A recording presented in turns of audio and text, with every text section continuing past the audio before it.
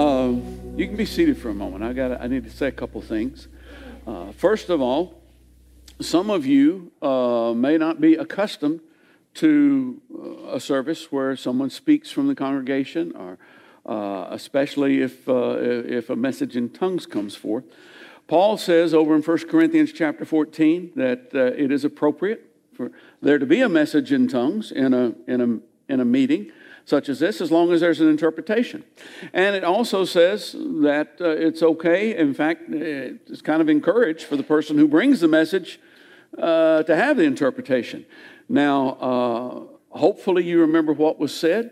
And some of you may go, well, no, that was pretty generic. And for you it may be, but there's probably somebody here for whom that was like spot on. And so if you're here and you're somebody who needs something from God and needs to call out to God about something, hey, He's calling out to you. So just know that. Secondly, last night we had a wonderful, sweet, strong time over in the reservoir, the building no one can spell, the room no one can spell, for Revive Worship Night. And I just want to encourage you. Now, some of you maybe didn't come because you didn't know about it. Well, we got a solution for that. If you're in the 21st century, you can actually follow us on like Instagram, if you're really with it, Twitter, if you're a few years behind, or even Facebook. And it'll come up. It'll come up a couple of times that week, and it'll remind you of it. So I just want to encourage you to do that, to follow Springhouse on those things, and whatever's going on, you'll be able to find out about. Now, one other thing before I get into this. I think most of you are aware that this is Veterans Day weekend. And if you're a veteran, if you've served in our armed forces or are currently serving in our armed forces, would you stand and just let us honor you and applaud for you? Yeah. We salute you and we thank you for your service. The Navy even survived Ray being in the military. So it's obviously quite an organization. No doubt about it. Okay, would you stand with me and let's read a passage of Scripture. Jesus sat down opposite the place where the offerings were put and watched the crowd putting their money into the temple treasury. Many rich people threw in large amounts, but a poor widow came and put in 2 very small copper coins worth only a few cents.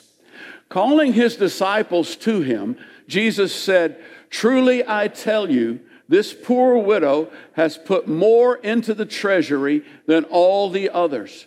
They all gave out of their wealth, but she, out of her poverty, put in everything, all she had to live on." Father, I thank you for your word. I thank you for the power and the life-changing power that is in your word, and the life that is in your word, and the light that's there. And I pray that you would give us ears to hear, eyes to see, hearts to understand, that we would be open to being changed by you. In Jesus' name, amen. You may be seated. It's almost Christmas. You say, no, it isn't. Oh, actually, you don't even say that anymore. I mean, everybody knows once September's here, it's almost Christmas. How many of you know what November the 23rd is?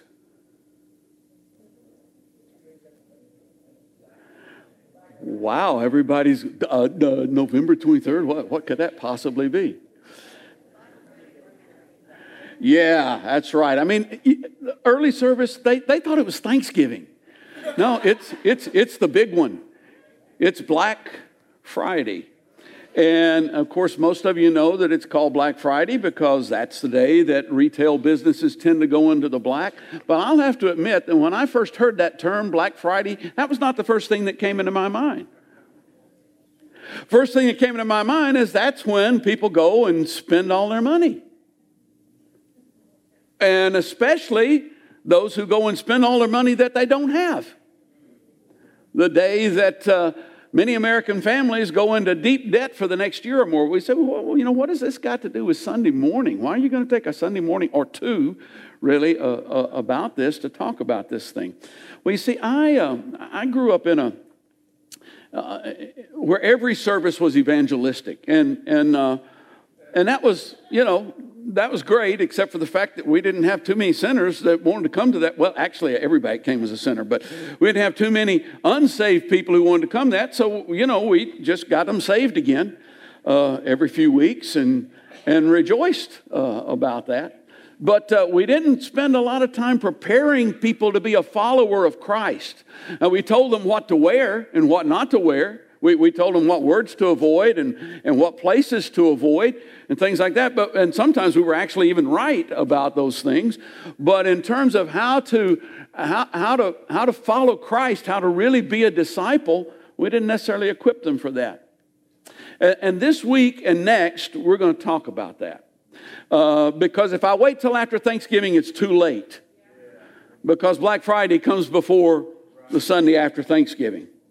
So we're going to talk about that. Can you imagine if Jesus had come along and said to James and John, come and follow me? And they, we'd love to. But I got this credit card bill coming in each month that I got to pay money on, or I've got this debt, or I've got that debt that I've got to pay money on. You see, debt is a chain that holds us to the world and keeps us from obeying the command, come and follow me. And this is a time of year when we have a tendency to just get a little bit crazy. Next week is going to be really special. Mario Gaglione, one of our elders, is going to be sharing. He's going to be teaching. He's going to be giving you some tools about how to about how to handle it. Some things that you can use hands-on, and he's well qualified to do that. He's a very successful businessman. Also has taught Financial Peace University a number of times. But in terms of his cred, as far as I'm concerned, the important thing is he's been there and done that and come back. I mean, he's been at places in his life where he had the toys and he had the debt and he had all the stuff and discovered this isn't any way to live. And so turned it around. Now, before I really get into what I want to talk about, I want to make one other distinction. I want to clear this up. Poverty is not the same thing as debt. They are two different things. They sometimes tend to go together. Poverty is often forced on people, and debt is often its consort when it comes along.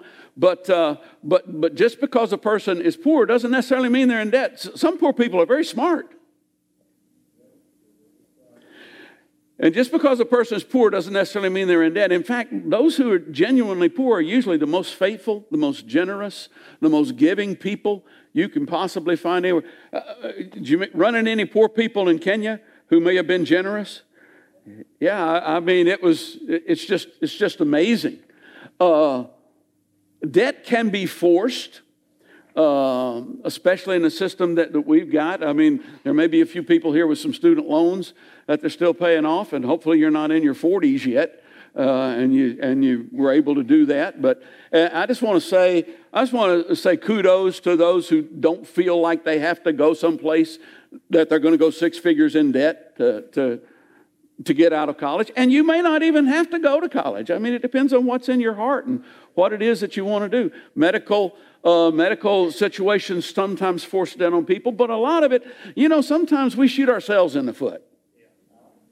A lot of debt that we have is voluntary. It's not something that was forced on us. Some of you know that before I went into the ministry, I worked for the Social Security Administration. Before that, I was a square peg in a round hole. I spent about 6 months working for a thing called Associates Capital as a debt collector, an outdoor debt collector.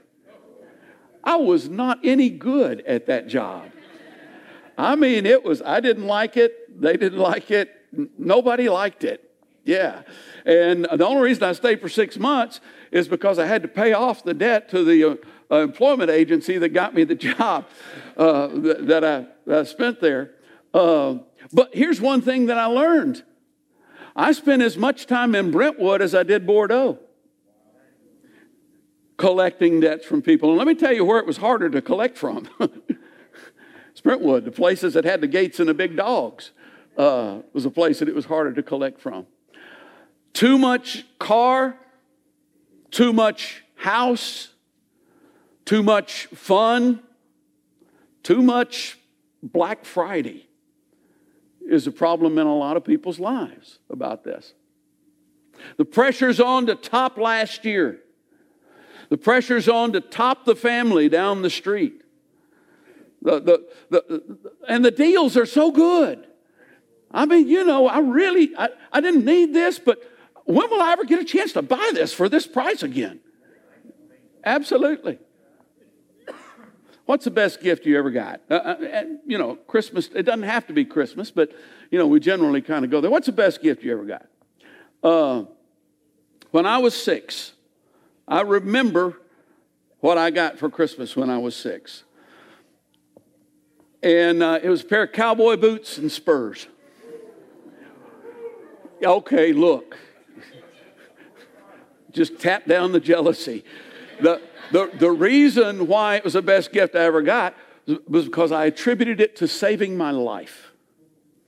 After I got those cowboy boots and those spurs and put them on and discovered I didn't know how to walk, I went out in the front yard, and my dad went out in the front yard and he was shooting fireworks off, and I was about as far probably as I was probably about as far from him as I am from the first couple of rows here. Although as a 6-year-old, it seemed like I was about a quarter of a mile away. And he shot off a bottle rocket, and that thing came right at me. And as I started back, I fell over, and I fell over just in time for that thing to miss my heart by that much. And if I hadn't worn those boots and those spurs, it would have killed me. And so I've always remembered this as the best gift I ever got at Christmas time. Now, I'm sure, I know I got a BB gun at some point, and I got a Red Ryder and tricycle and some other things.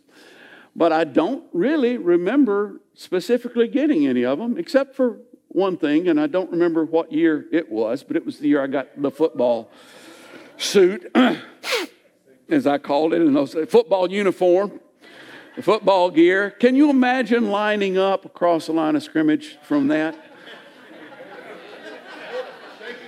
I bet you just want to go home to mama. Yeah, that's about the only thing you can do. I have no idea what I was wearing below my knees, but it looks like boots. But most people would be hard-pressed to say what they got last year.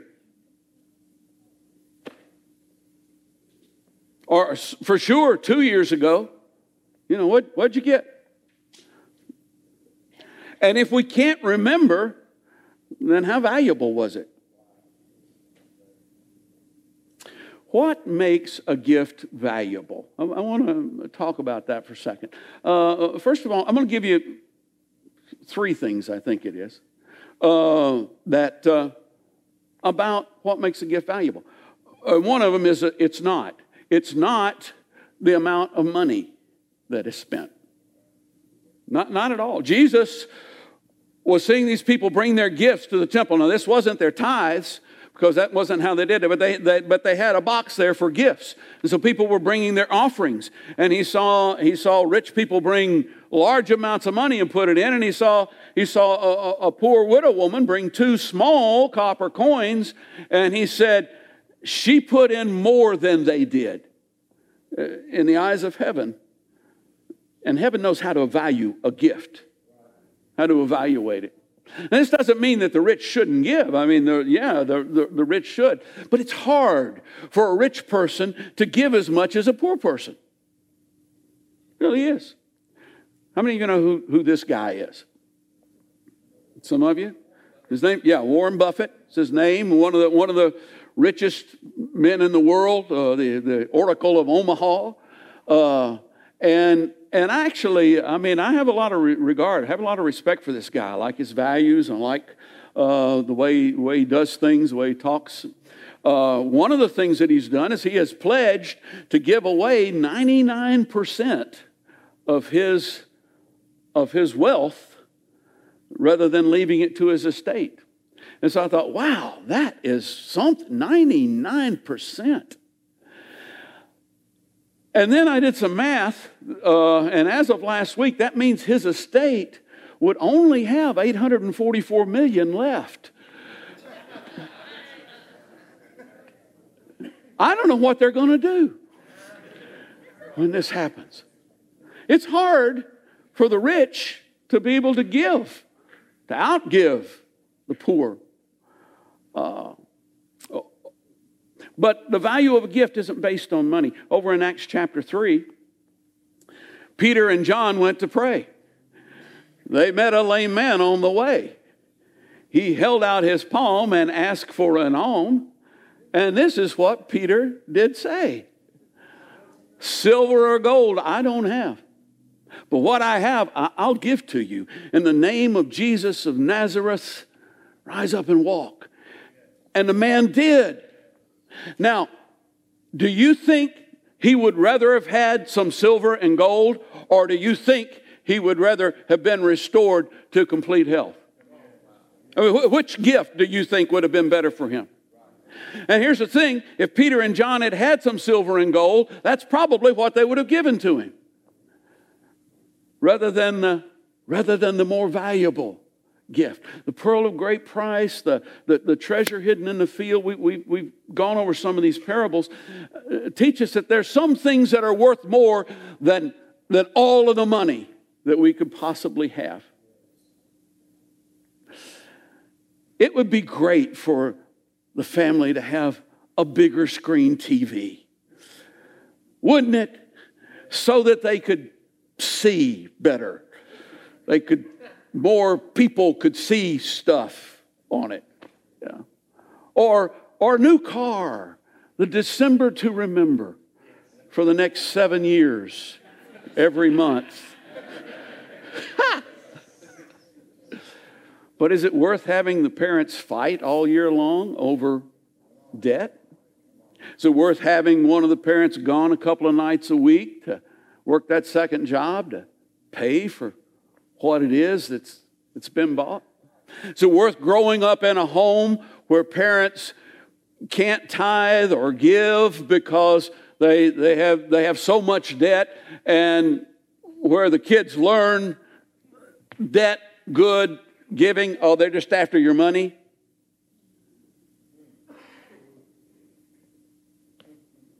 Where we teach our kids to make dumb choices? Okay, so it's not about the amount of money. It is about the heart of the giver. Yeah.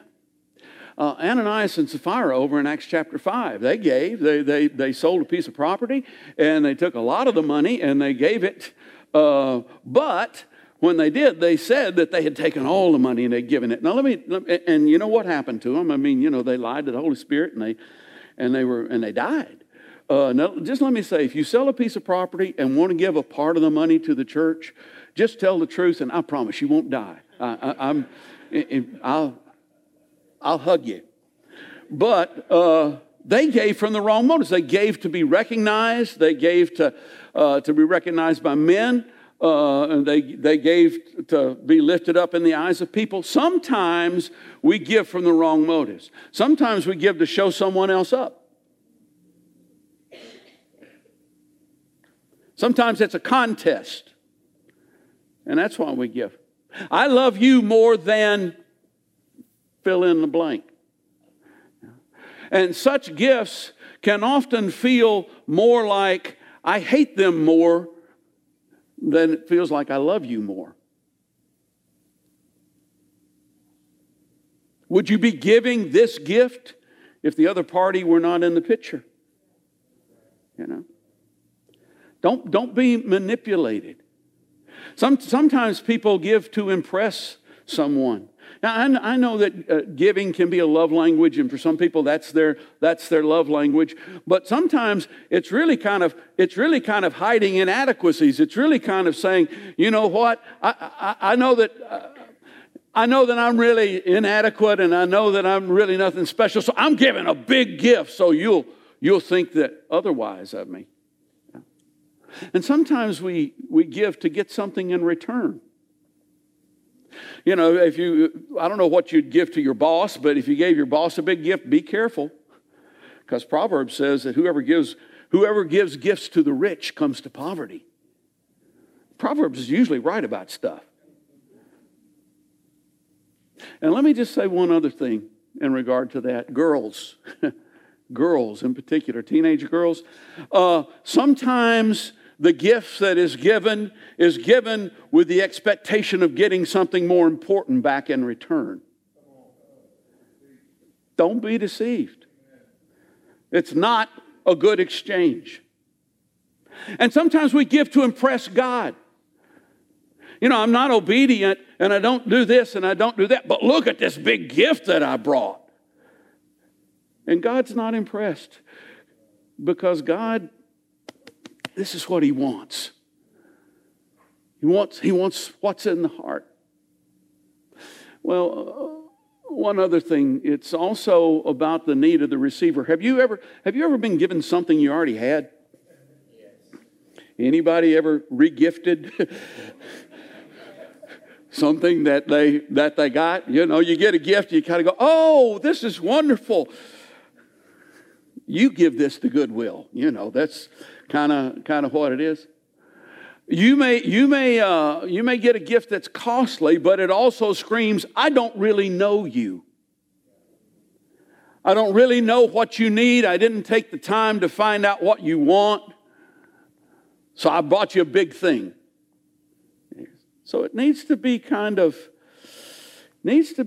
geared to what people need. 2 dozen long stem roses may be a wonderful thing, but not if the person is allergic to roses. A new bicycle may be great, but not if you're giving it to somebody who loves their old bicycle and would rather have a football. How to give a good gift. Now, it's important for us to know this. And the reason it's important for us to know this is because every good and perfect gift comes from above, from the Father of lights, with whom there is no shadow of turning, and He's our Father, and He's who we need to emulate. He knows how to give good gifts. So, quickly, 4 things about giving a good gift, about being able to. Give the gift of not being stupid. Seriously. If you can't afford it and don't absolutely have to have it, do the math. It's stupid. It just is. As Dave Ramsey says, you will spend a long time paying stupid tax on what you just did there. And that includes not being manipulated. You know, some of you have small children. Some of you are going to have small children someday. Some of you have big children. And there's a tendency, they want everything. They want everything they have ever seen on TV. And you got that big screen TV, and they have seen everything on TV. And they want it. They want it all. And they're going to tell you that they want it. More than once. Our oldest daughter, Arwen, has a 4-year-old and a 3-year-old. And I've mentioned this before, but my favorite line that she uses is, the 4-year-old doesn't run this house.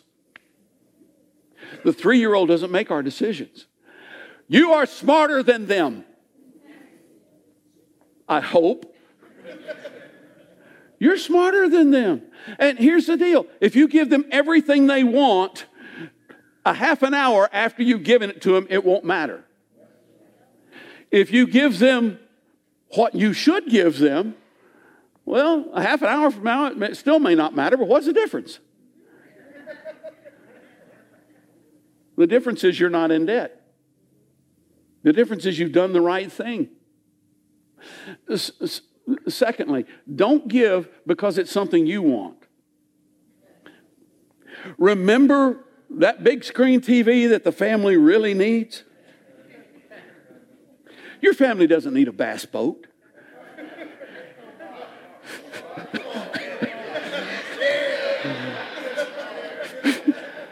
I didn't mention any names, did I?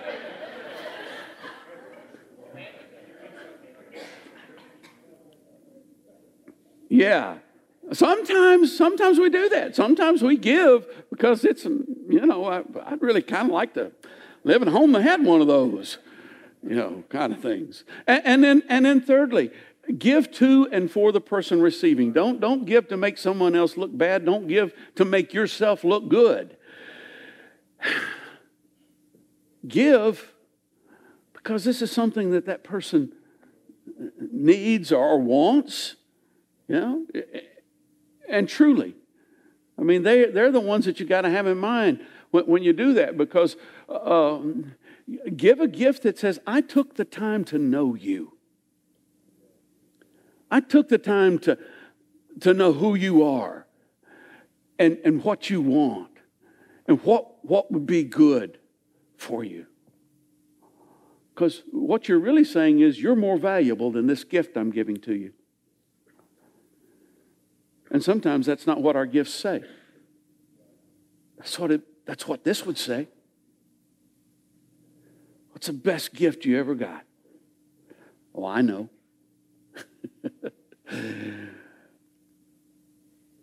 You may not have opened it yet, but God loved the world so much that He gave His one and only Son, that whoever believes on Him will not perish, but have eternal life. I was watching something the other day. It was a show. It was a program on TV, and the King of England was getting ready to die, and Winston Churchill's wife was talking to him and going, "Well, do you know that he's about to die?" And Churchill said, "We're all about to die. Yeah, that's part of being alive, And you've heard this: no one gets out of here alive. Yes, they do. Jesus said they do. Jesus said, I am the resurrection and the life. Whoever believes in me will live.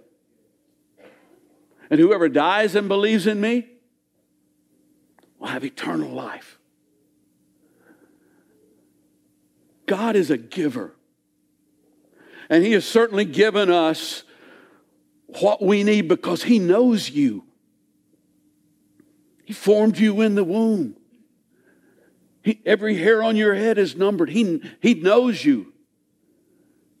And He cares about you.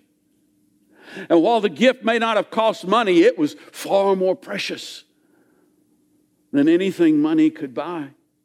You've not been redeemed by corruptible things such as silver and gold, but by the precious blood of the Lamb of God. And all He wants in return is to give us more. Give us eternal life.